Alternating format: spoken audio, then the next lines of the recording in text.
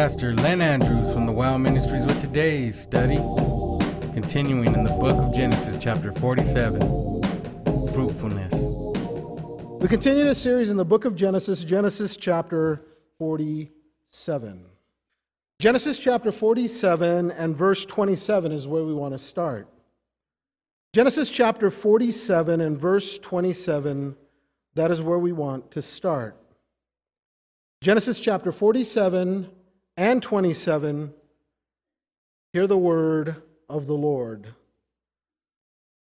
So Israel dwelt in the land of Egypt, in the country of Goshen, and they had possessions there and grew and multiplied exceedingly. And Jacob lived in the land of Egypt 17 years. So the length of Jacob's life was 147 years. Verse 29. When the time drew near that Israel must die, he called his son Joseph and said to him, "Now if I have found favor in your sight, please put your hand under my thigh and deal kindly and truly with me. Please do not bury me in Egypt, but let me lie with my fathers. You shall carry me out of Egypt and bury me in their burial place." And he said, "I will do as you have said." Then he said, "Swear to me." And he swore to him. So Israel bowed himself on the head of the bed. Stop right there. Now there is so much that I want to get within this scriptures that we are reading. But before we do, let's pray. Father, thank you for another beautiful night that you've given us. A time where we gather together in your name to come and hear your word. And as we hear your word tonight, Father, open our hearts and minds to your truth. Rain down upon us your divine wisdom, understanding, and knowledge, that we may learn everything in your great book, learn how to apply it to our life, and to remember it always. Father, we thank you for your word is truth, and your word is life. For we ask it in Jesus' name, amen. As we look tonight, let's do a brief recap of what we already know. We come to this point now, we are getting to the end of the book of Genesis.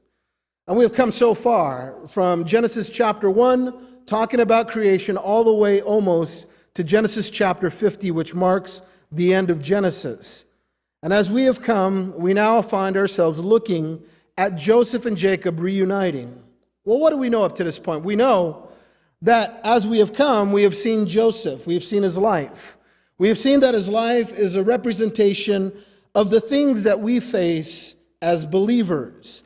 We see that before we came to know Christ, we had to go through many situations and circumstances in order for God to bring us where we are right now.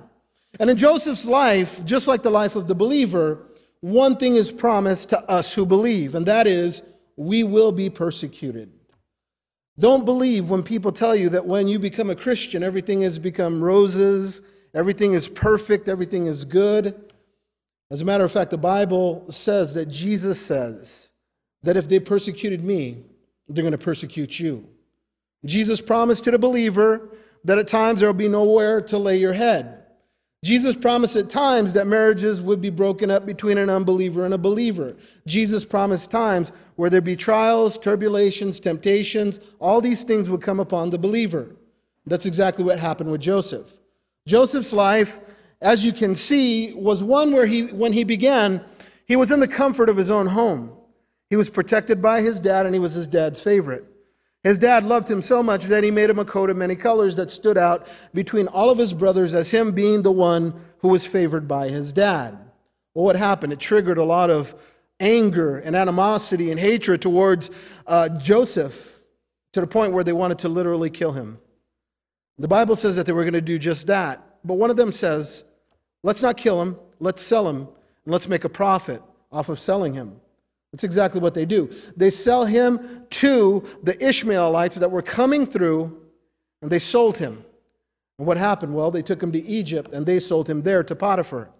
Potiphar, who was the captain of the guard, he went and took him in, and he went and made him a servant in his household. But there was something about this young man that it just stood out. He was one who was just fantastic in all of his management duties. He knew exactly what to do, and he knew exactly how to act, to conduct himself. And because of that, he raised him up. Because there was one thing that the scripture said, and it said it actually a few times, and that was, the Lord was with Joseph. And everything he did, he prospered. Everything he put his hands to prospered. Everything that he spoke, it seems like it prospered because God was with him. What happened? Well, as you can testify to probably in your own life, that whenever we do good and things are going in the right way, the enemy always tries to come and tries to intervene, doesn't he? And he tries to break it up. He tries to stop it. That's exactly what happened. The Bible says after a period of time, Potiphar's wife then raises up. She sees Joseph, and now she has a longing eye for him. So much so that she says to him on a few occasions, "Come and lie with me." But Joseph, being a young man of integrity, being one who was all for God, he wouldn't have anything to do with it. And the Bible says that he literally told her no, pushed her away. And in one instance, the Bible says that she literally grabs him by his tunic and says, "Lie with me." And he says, "No," and literally runs out of the house, and he leaves the tunic in her hand, and he runs out naked. And she says to her husband when he gets home, as well as all the servants that are in her household, "Look, see? He tried to rape me, and when I cried out, he ran, and he left this tunic in my hand." The Bible says he was falsely accused. What happened? Well, he was thrown into the pit. He was thrown into the dungeon, and he was put in prison. The Bible says that even in prison, God was with him, and everything that he did prospered. In his daily duties, probably cleaning up the prison, and all that he was doing, there was something about this young man that just caught the eye of the jailer, the one who was in charge. And the Bible says he was exalted to the scribe of the prison, meaning he was in charge of the prisoners that were there. And so he was exalted to a position even in the dungeon, in prison.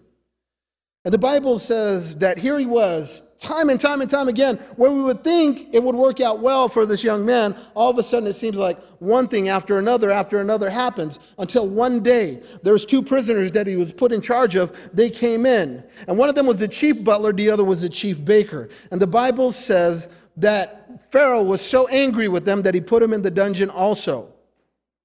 And we come to find out that there was some sort of attempt on Pharaoh's life to poison him. The reason being, the butler was the one who went and poured his wine. And that could have been poisoned, as well as the chief baker who baked his goods. It could have poisoned the food for Pharaoh. Well, we come to find out that indeed, they have two dreams, both of them in the same night. And that next morning they come and they're looking downcast. They're looking brokenhearted. And Joseph comes in and he says, "Why do you look downcast?" And they said, "We have both had two dreams, and no one's able to interpret them for us." And Joseph says, "Do not interpretations belong to God? Tell me your dreams." And they told him, and he was able to interpret them. And we come to find out that indeed the baker was the one who was conspiring to kill Pharaoh. So what happened? Well, because he interpreted the dreams, he said to the chief butler who was going to be restored to his position, "When you get there, when you get restored back to your position, mention me to Pharaoh, because I'm not deserving of prison. As a matter of fact, I'm falsely accused, and I don't deserve to be here." But the Bible says that when he was restored to his position, he forgot Joseph. And so Joseph spent 2 more years in prison. You would have thought that it would have worked out for him, because he went through trial after trial after trial. But then one day, Pharaoh has a few dreams, and he has dreams that literally shake him. And he wakes up and he calls all the magicians, the soothsayers, the astrologers, all those that are able to interpret omens, and everybody, he brings them all in and he tells them the dream. Nobody's able to interpret. It was then that the chief butler said, "I remember now my faults. When you were angry with me and the chief baker, you threw us in prison, and there was this young Hebrew in there. And we both had a dream, and he was able to interpret the dream." And the Bible says that Pharaoh called him, summoned him. He gave the dream to Joseph. And as Joseph came to him, he says, "I heard that it was in you, that you were able to interpret dreams." And Joseph, always pointing to God, he said, "No, it's not in me." He said, "God will give Pharaoh an answer of peace." And so he tells him the dreams. and he's able to interpret them. And the Bible says that there was a famine coming. And Joseph said that you need to store up the grain in all these years that you have where there's going to be plenty because a 7-year famine is coming. You need to prepare. Pharaoh looks around and he says, can we find anybody else with whom the Spirit of God is in? He says, I'm going to exalt you now to the right hand, and you're going to be second in charge only to me. Whenever you go by, people are going to bow down at your feet. It's exactly what happened. Why did all that happen? Why was that allowed to happen to Joseph? It was all in God's perfect plan. You see, what we figured out was this, is that everything that you go through in your life, whether it's bad, whether it's good, whether it's evil, whether it's wicked, whatever it might be, everything is working together for the good of the believer. You have to remember that. You might say, well, you don't know, Pastor, I got a sickness in my body right now. Well, listen, it all works together for the good. Eventually, he came out of that dungeon. And it was all in God's timing. It was by God's will, it was by God's timing, and when he trusted himself to the Lord, God brought him out at the right time and to the right place. Now, this is one thing that we know. Had Joseph never ever been sold into slavery by his brothers, he never ever would have made it into Egypt. Had he never ever been standing in front of Pharaoh, and how did he get to Pharaoh? By being in the dungeon. How did he get into the dungeon? By being falsely accused. How did he become falsely accused? By being in Potiphar's house. How did he get in Potiphar's house? Because he was sold into slavery. How did he get sold into slavery? Because his brothers put him there and sold him. You see, all those instances ended up working out good, not just for Joseph, but for all of his family. Because when the famine came, there wasn't enough to eat in all the land. God had a plan, and God had a purpose. And I will tell you this today, God has a plan and a purpose for everything you go through. And so now, we come to Genesis chapter 47. Jacob and Joseph are now reunited. And now, all of those, Jacob and all of his family, they all come down to Egypt. And they're going to live with Joseph. Verse 27 says this, so Israel dwelt in the land of Egypt, in the country of Goshen. And they had possessions there and grew and multiplied exceedingly. You see that? But I like the way the New Living Translation brings it out, because this is what it says. It says, meanwhile, the people of Israel settled in the region of Goshen in Egypt. There they acquired property, and they were fruitful, and their population grew rapidly. I like that because fruitful would be the proper translation. And when you look at this, what does it point to? Well, it points to Genesis chapter 1, the very beginning.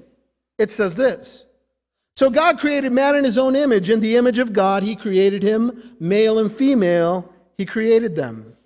Then God blessed them, and God said to them, be fruitful and multiply. Fill the earth and subdue it. Have dominion over the fish of the sea, over the birds of the air, and over every living thing that moves upon the earth.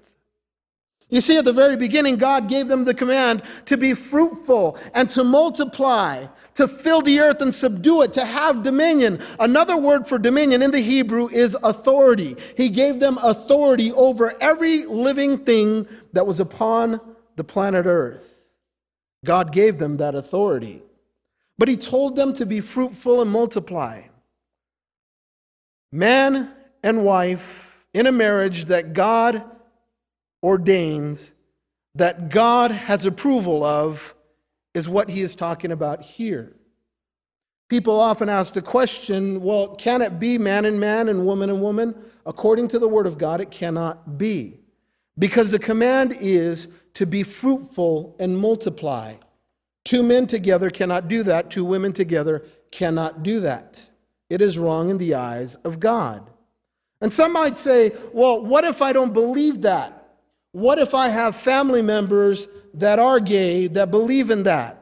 Well, listen, I do too, and I love them, but I love them enough to tell them the truth of the Word of God. And people might say, well, what if I don't agree with that? Very easy. Change your way of thinking. Don't think your way, think according to God's way. Because one day everybody will stand before God and everybody will be accountable for what they believe. Everyone.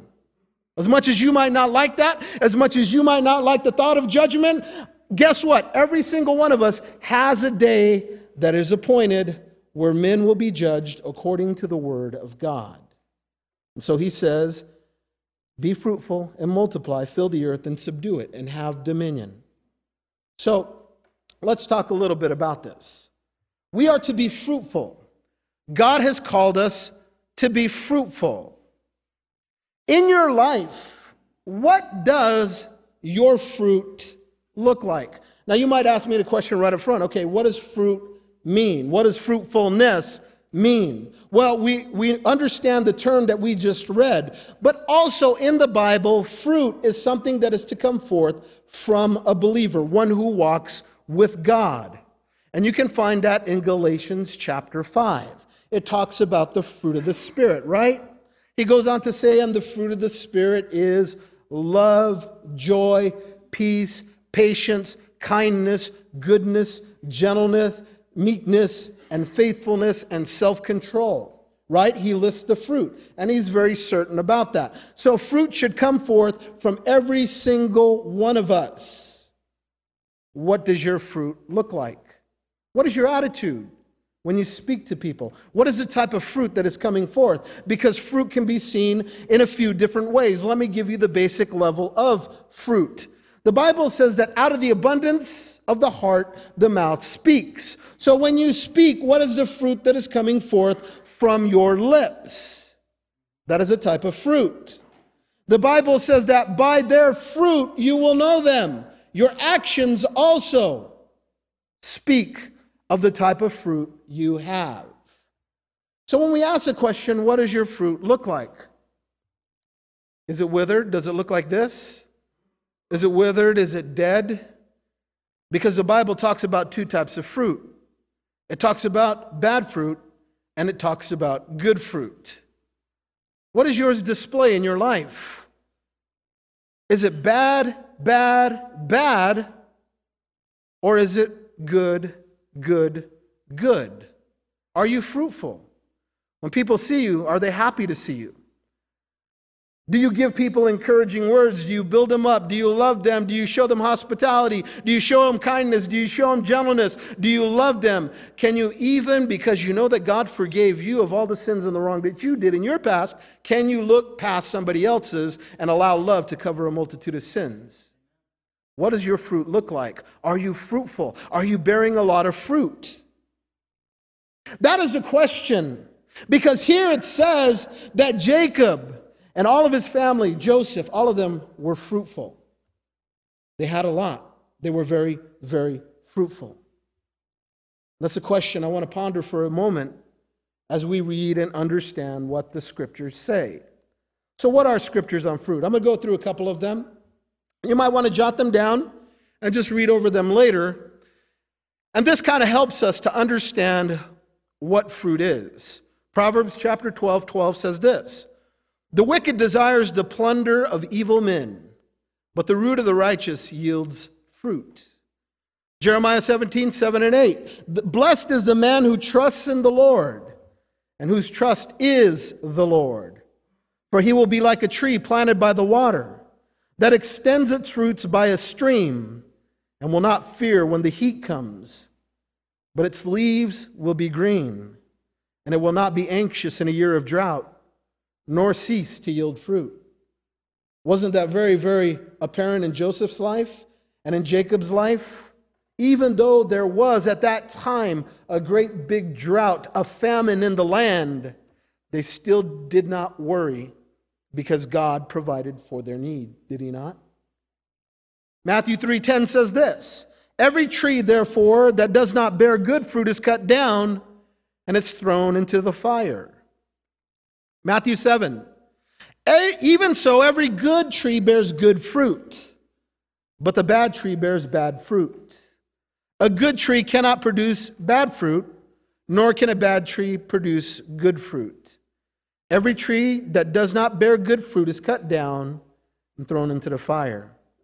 Matthew 12. Either make the tree good and its fruit good, or make the tree bad and its fruit bad. For the tree is known by its fruit. Matthew 13. And the one in whom seed was sown on the good soil, this is the man who hears the word and understands it, who indeed bears fruit, and brings forth some 100-fold, some 60, and some 30. Luke 6. For there is no good tree which produces bad fruit, nor, on the other hand, a bad tree which produces good fruit. For each tree is known by its own fruit. For men do not gather figs from thorns, nor do they pick grapes from a briar bush. John 15. Pay attention to this.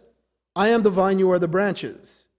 He who abides in me and I in him, he bears much fruit. From apart from me, you can do nothing. I want you to remember that, because whenever we try to actively move on our own and we do it outside of the will of God and we are not abiding in the Lord, which means abide, that word there in the Greek literally means to remain in, hold close to. When you look at that, God is telling us that we need to abide in Him, hold close to Him, trust in Him, have faith in Him, depend on Him, rely on Him.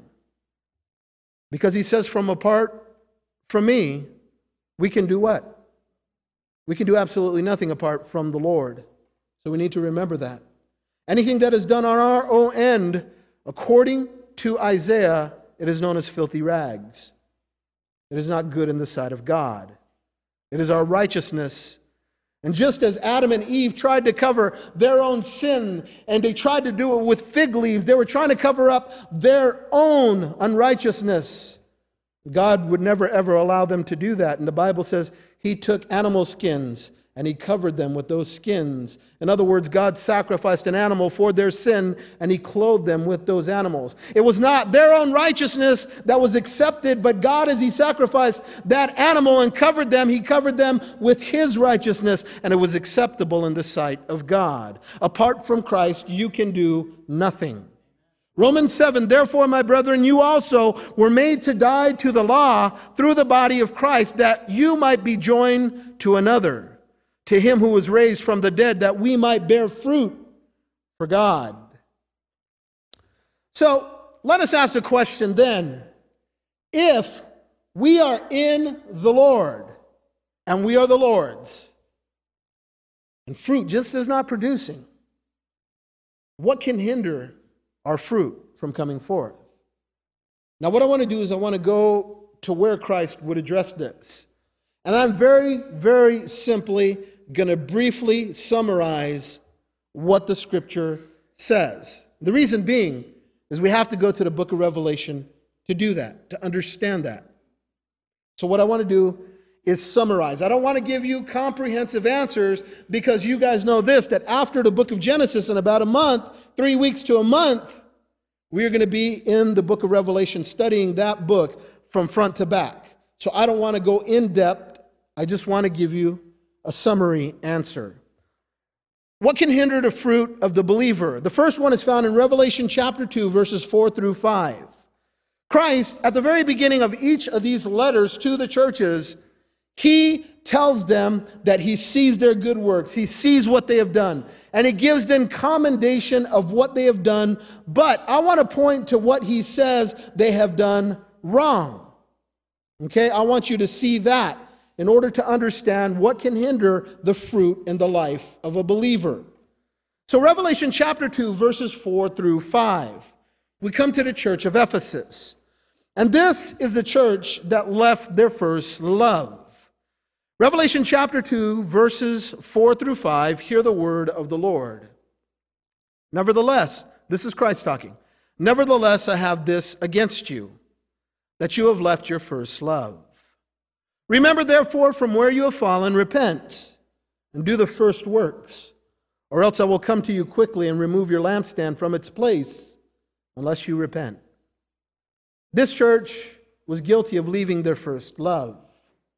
Whenever you leave your first love, that means that that very thing that was the center of your life, you have walked away from it. In the Old Testament, it would be the equivalent of God saying, you have committed adultery, you have forsaken me, you have abandoned me, and you no longer are with me.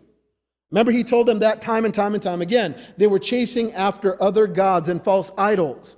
And so, as the Old Testament saints or people had left God, in the church also, we can very easily leave our first love. If I ask you to question, what is number one in your life? You would probably say, my wife or my children. That would be very commendable. But nobody should be before God. Do you understand that? Nobody should be before God. Otherwise, you make them to be your idol or your God.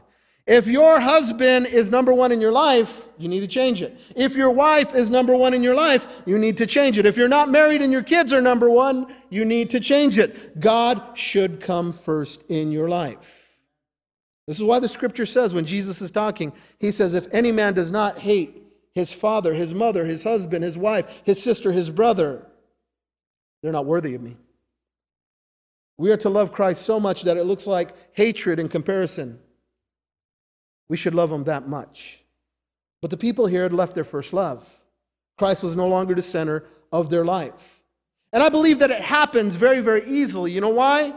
Because he gives us the answer to this. He says, remember therefore from where you have fallen. A lot of times, a lot of these things can be avoided if we just do one thing, and that is remember. Remember what God has done for us.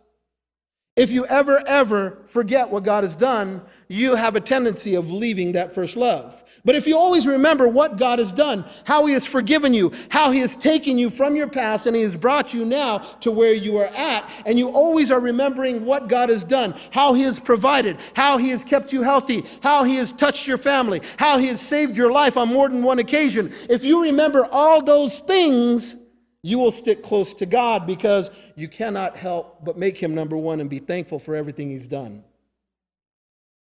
If we would just remember, we would never ever fall from leaving our first love. The second one is found in Revelation chapter 2, verse 14.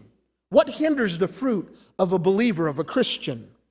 Revelation chapter 2, verse 14, this is the church of Pergamos. And the church of Pergamos was guilty, and they were guilty of one thing, and that was compromise. Revelation chapter 2, verse 14, hear the word of the Lord. Jesus is talking again. But I have a few things against you, because you have there those who hold the doctrine of Balaam, who taught Balak to put a stumbling block before the children of Israel, to eat things sacrificed to idols, and to commit sexual immorality. Stop right there. This was a church that compromised, it seems, a little at a time. Now, what does this mean? When we look at it, what does it mean? Well, it says here, he says, this is what I have against you, and this is why. Because you have there those who hold the doctrine of Balaam, who taught Balak to put a stumbling block before the children of Israel. So what does all this mean? Well, in order to understand it, you need to go back to the Old Testament, to Numbers chapter 23. And in that, you see who Balak and who Balaam is. Balak was a king, and he had sought out a prophet, one who would curse Israel. Because Israel was prominent, Israel was strong, and this king knew that it was only a matter of time before Israel came to war against them. So what happened? So Balak, this king, he goes to a man by the name of Balaam, who was a prophet. He was a pagan prophet. And he said, curse Israel for me. And Balaam, wanting the large sum of money that he was going to give him, he said, okay. But God had other plans. God said, I don't want you to curse them. I've already blessed them. And how many of you know that when God blesses something or someone, you cannot change that? People might say that Christians are not blessed, but oh yeah, we are. Yes, we are. We are blessed beyond measure. And there ain't nobody that can change that. If we do wrong, there's only one person that can change it, and who's that? God, and nobody else can do that. But the Bible says here that there was a doctrine that Balaam taught Balak. Because Balak said, curse them for me. Balaam said, I'm trying, but God's not letting me. I can't do it. You understand that? I can't do it. I'm trying, but I can't. And so Balak says, well, you're going to lose out on the money. He says, oh no. He says, I'm going to tell you what you should do. And this is what he told him. He said, what you got to do is you got to take a few of your women and take them over to the army. And all these women that come, you tell them, oh, we're going to have a great time together. But before we do, we're going to eat and we're going to pray to our gods. And then we could have a great time, all that you want. That's exactly what he did. Balak sent the women over, and it became a stumbling block to all of Israel, to the men. They allowed themselves to compromise. In your life, ask yourself the question, do I compromise in my life? Those things that you have done before, you shouldn't be doing them at all anymore. If any man is in Christ, he is a new creation. Behold, all old things pass away, and behold, everything becomes new. Where in your life is there compromise? You see, we got to be solid in our belief in Christ. Do you find yourself doing the same things you did when you were unsaved? Do you find yourself thinking the same way that you thought when you were unsaved? Do you find yourself listening to the same things that you listened to when you were unsaved? Do you find yourself watching things that were wicked and vile that you watched when you were old and when you did not know Christ? If that's the case, then you're compromising. You see, compromise doesn't just happen with a big chop of the axe. It happens over a period of time. It happens when you are lethargic in your walk with the Lord. It happens when you're not reading your word. It happens when you don't pray. It happens when you are not running for the Lord fully and committed your life to Him. It happens when you allow other people to influence your life that are wrong. Compromise happens in so many different ways, and I would say it happens over a period of time. The enemy has learned through all human history how every single one of us are. The Bible actually declares that the heart is deceivingly wicked above all things. Who could know it? And He knows it. And He knows how to tempt us. But this church allowed compromise to come in. What is God speaking to you this evening? Do you compromise in your life in any way, shape, or form? Does anything take you or hinder your walk with the Lord? If there is, and you can be sure that compromise is in your life. The next church is found in Revelation chapter 2, verses 20, the church of Thyatira. And this was a corrupt church. Revelation chapter 2 and verse 20 says this, "Nevertheless, I have a few things against you, because you allow that woman Jezebel, who calls herself a prophetess, to teach and seduce my servants to commit sexual immorality and eat things that are sacrificed to idols." The Bible talks about how we as a church need to get all the leaven out. As a church, we should all come together and we should all tackle problems. And when we see something, let the elders, the pastors know. All of us should be working together as a body when we see things that are not right according to the Word of God. But what happened with this church here is that they allowed a woman, Jezebel, to come in.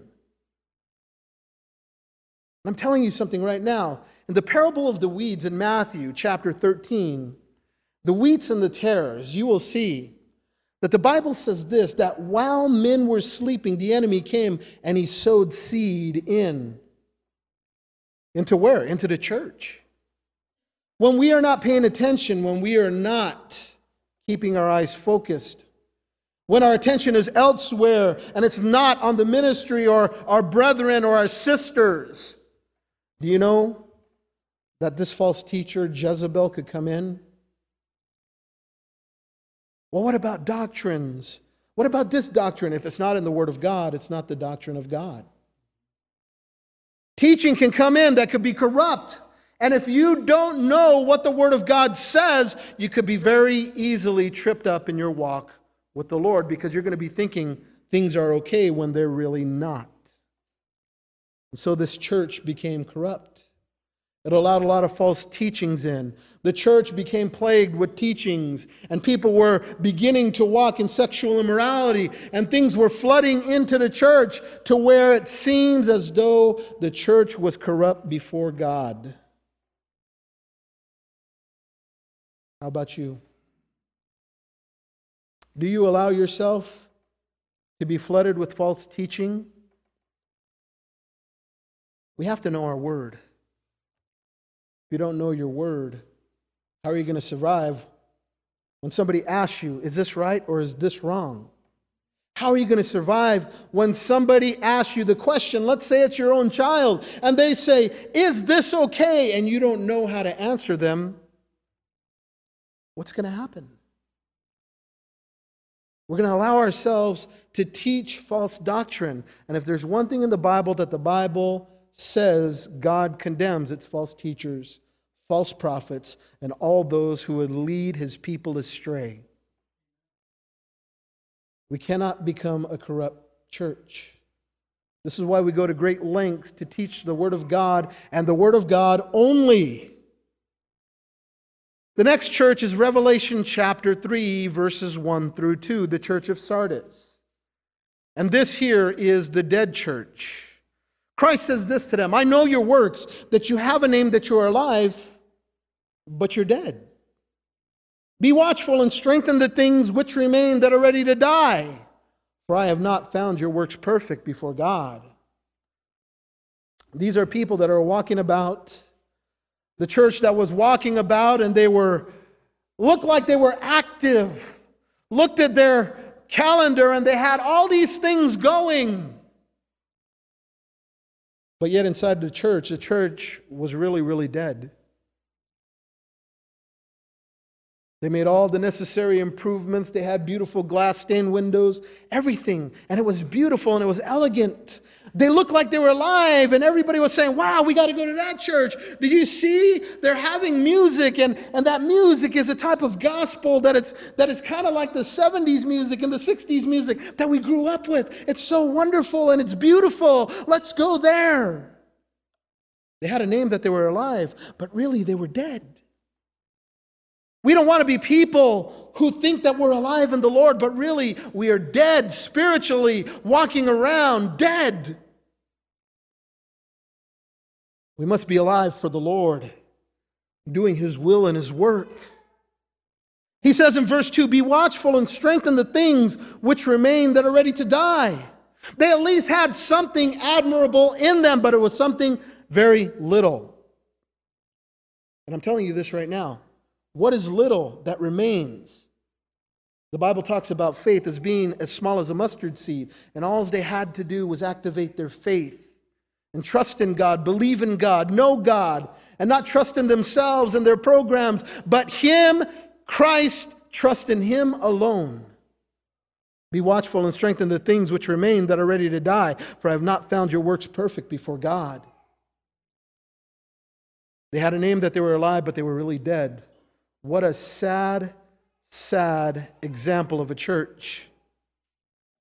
They thought they were alive, but really they're dead. Think about all those false teachers. And you see their churches, and you hear about them. We all hear about them because they're on TV, right? And we hear that they have within their own church something like 20,000 people that are coming. And even around the globe and around the world, they have somewhat of a following of about 1 million plus people. And everybody says, wow, their church is so alive and active. But when we hear the doctrine that comes out of there, we say, man, that church is dead. God saw it. The Bible says that Jesus, when He was looking at the churches, it says His eyes were like a flame of fire. Nothing escaped the gaze of our Lord. Our Lord saw through everything. Where the people thought that they could be very hypocritical and just act the part and say, glory, hallelujah, oh, we love the Lord. God saw through them, and He saw exactly what was in their heart. His eyes were like a flame of fire that saw everything. And as he's addressing these churches, he's telling them, you think you're alive, but really you're dead. The next church is found in Revelation 3:15 and 16, the church of Laodicea. And this is known as the lukewarm church. Jesus said this to them, I know your works, that you are neither cold nor hot. I could wish you were cold or hot. So then, because you are lukewarm and neither cold nor hot, I will vomit you out of my mouth. Christ tries, well, I wouldn't say he tries, but Christ here is saying that this church was one that it wasn't even cold, meaning that they just outright denied Christ. And it wasn't hot, meaning they were on fire for the Lord. This church was kind of in between. They wouldn't say that this was wrong. They wouldn't say that that was wrong. They wouldn't admit that this is a sin, that that's a sin. They would not come and stand up for Christ.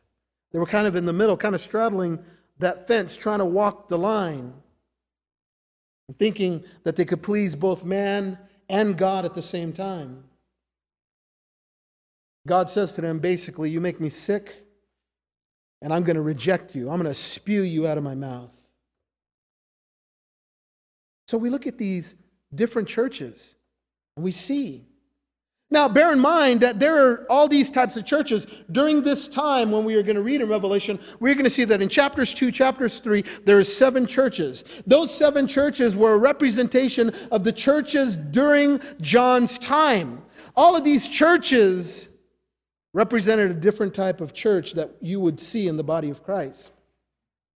There would be some that are dead, some that compromised, some that were lukewarm, some that were corrupt, some that were dead. And then you also have the good one that was the persecuted church, which was a faithful church. And then you have the church of Philadelphia, the church of brotherly love. But you would find all those types of churches during that time. But let me also say this too, that those churches are also a representation of every type of believer you will find in the church today.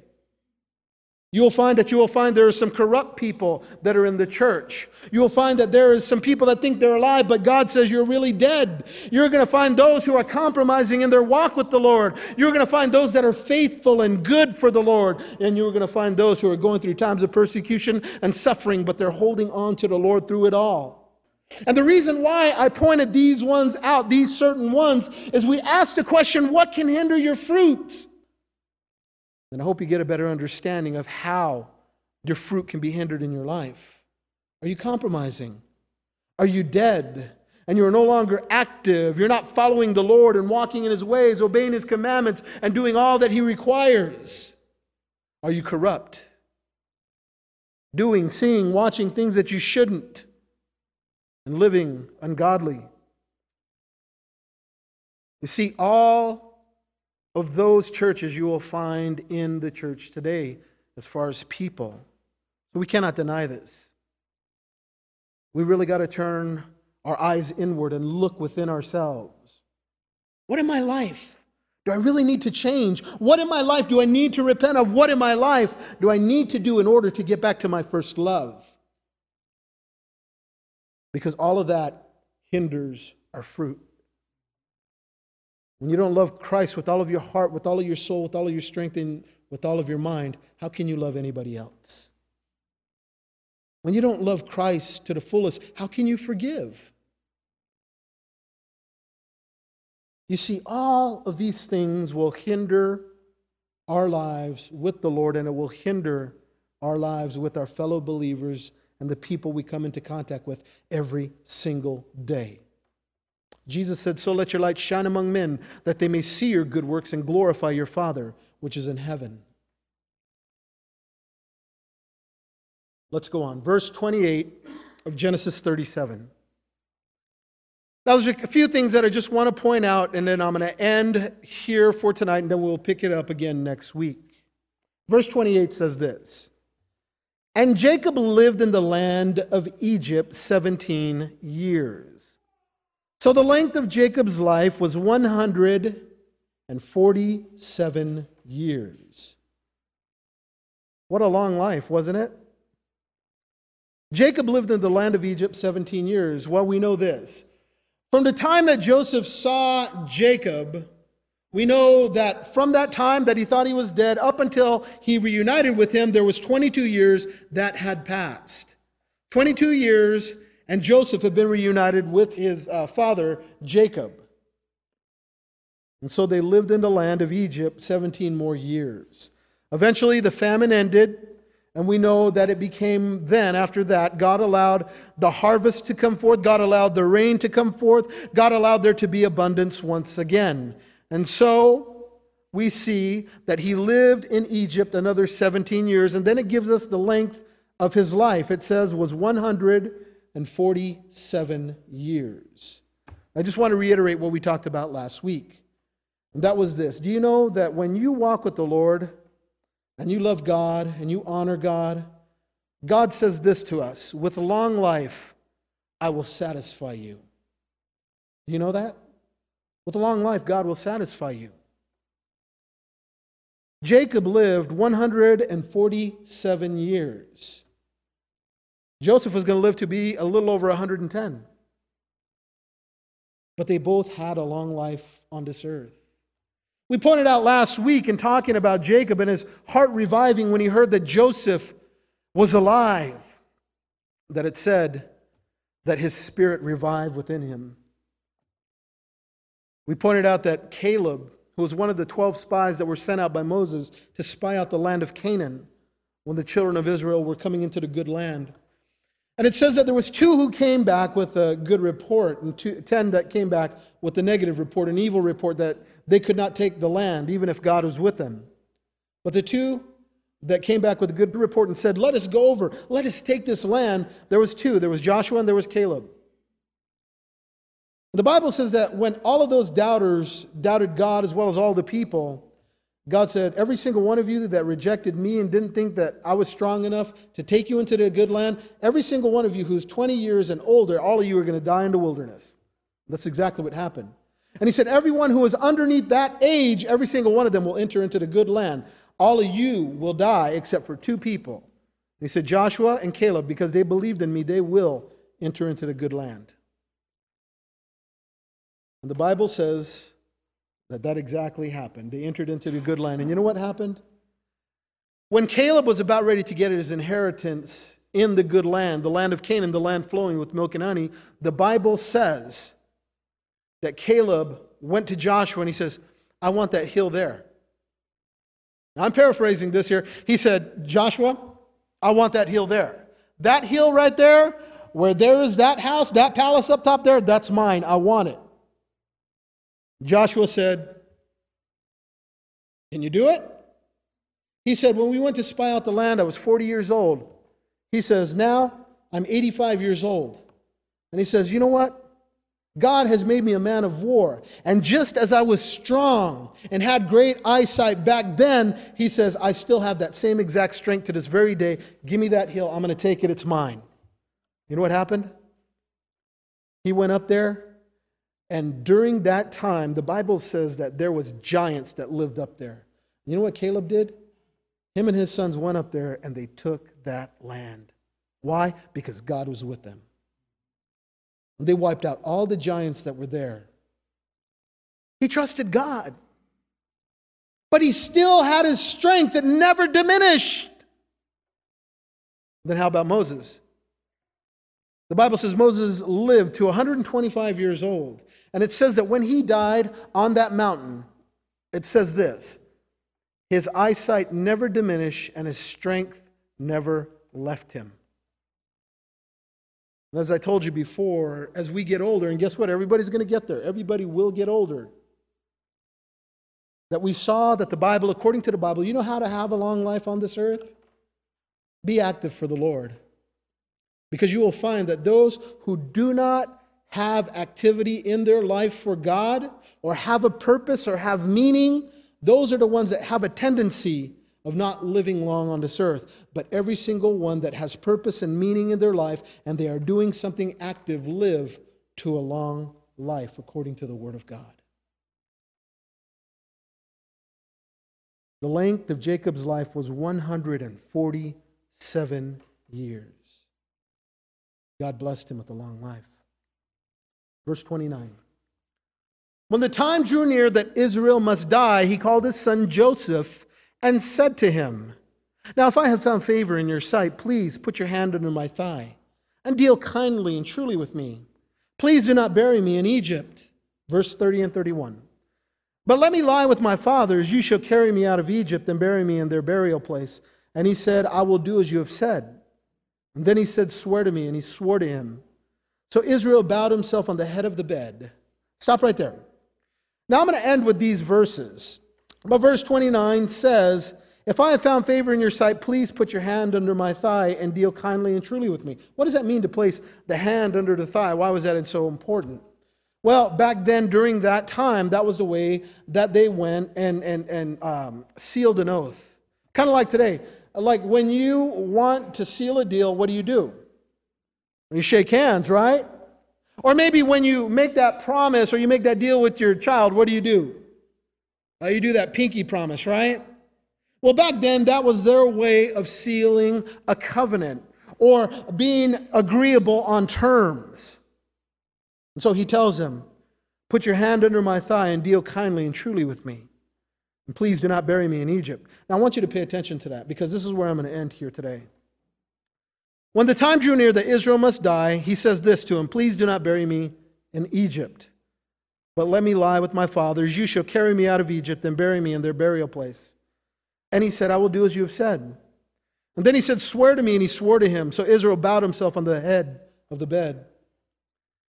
Do you know that Jacob, during the last part of his life, and during his life, especially this part of his life, do you know what his focus was? His focus, we might think because it just said it in the scriptures that we read previously, that his mind and his focus might have been on a lot of the possessions that he had gained being in Egypt for those 17 plus years. We might have read that he acquired this many animals, because really, if you look in the Bible, you will see that that's a pattern, that it shows what a man has. Like Abraham, when he went to Egypt and he came back, it told of all of his possessions. And then we read in the book of Job, we read of all of his possessions. And when he ended, we read of all of his possessions he ended up with.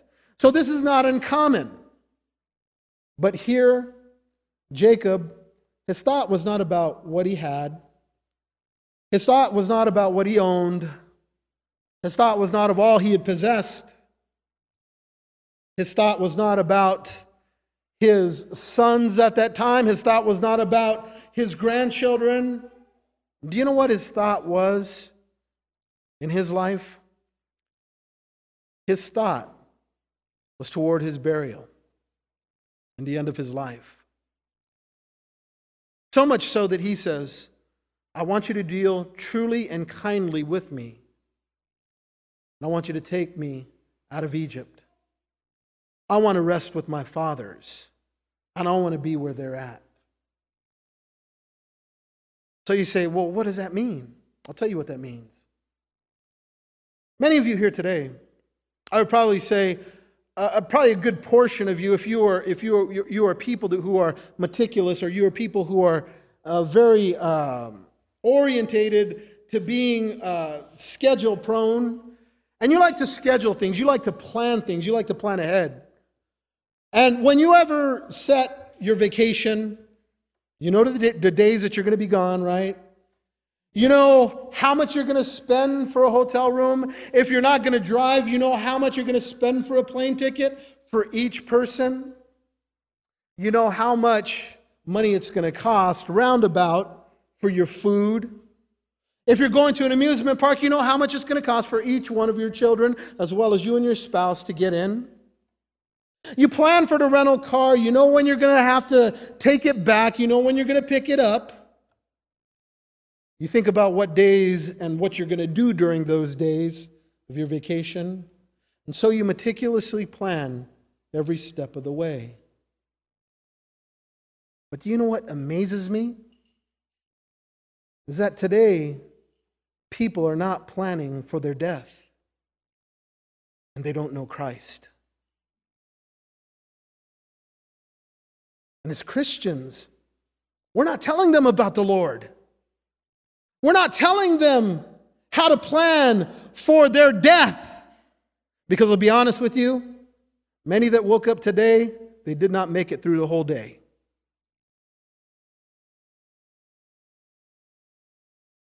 And yet we plan very meticulously in all of our lives, but we don't tell people how to plan for the life to come. That should be conviction inside of every single one of us to let people know about the Lord. Because a good majority of them are dying and going straight to hell. What have you done to tell those that you love about the Lord and how to plan ahead? What have you done to tell your coworkers? What have you done to tell those who you come into contact with? Can't be silent about it. You can't be silent about it. People are dying every single day, and they need to hear. When he swore to Israel, the Bible says Israel bowed himself on the head of the bed. Another translation says he bowed down at the head of his bed and he worshiped. He worshiped God. As we're going to see, that's some of the last breaths that he takes. Next week we'll see it. He planned meticulously for his death. What did he do when he made him that promise? It says he worshiped. There's a man right there that never forgot what God did for him. There was a man there who never left his first love, but he stayed close to him. He trusted him. He had faith in him. And to the very end, he loved him. Let's pray. Father, thank you for your word tonight. As your word has gone out, Father, and conviction sets in the hearts of many here tonight, as well as myself. Father, help us to act upon this word. Help us to make it real in our lives. That when given the opportunity, Father, that we declare your message, your word, your gospel to your people. There's so many out there that are dying every single day, Father. And I just pray for an utterance for your people to speak boldly. Speak forth your gospel. Heavenly Father, help us. Because some of your people, Lord, they're very outgoing and they're spoken, but there's others, Lord, that just have a hard time opening their mouth. But you have said in your word that every single one of us is being conformed into the image of your dear Son. Let us speak boldly as he spoke boldly. Help us to have mouths that speak your truth, your word, your gospel to a dying generation. Father, we love you, we praise you, and we thank you. In Jesus' name we pray. Amen. If you are interested in visiting the Wild Ministries, we are located at 5700 South Country Club Way, Tempe, Arizona 85283. Our Sunday service begins at 10 a.m. and ends at 12 noon. Our Bible study services are on Wednesdays beginning at 7:30 p.m. to 9 p.m. For families with children, the Well Ministries has classes available for children 6 months to 17 years old. If you have any questions, you can contact the Senior Pastor Len Andrews at 602-460-2195 or the Associate Pastor Ryan Reed at 602-434-4073. Come drink at the well. We hope you've enjoyed today's message. Goodbye and God bless.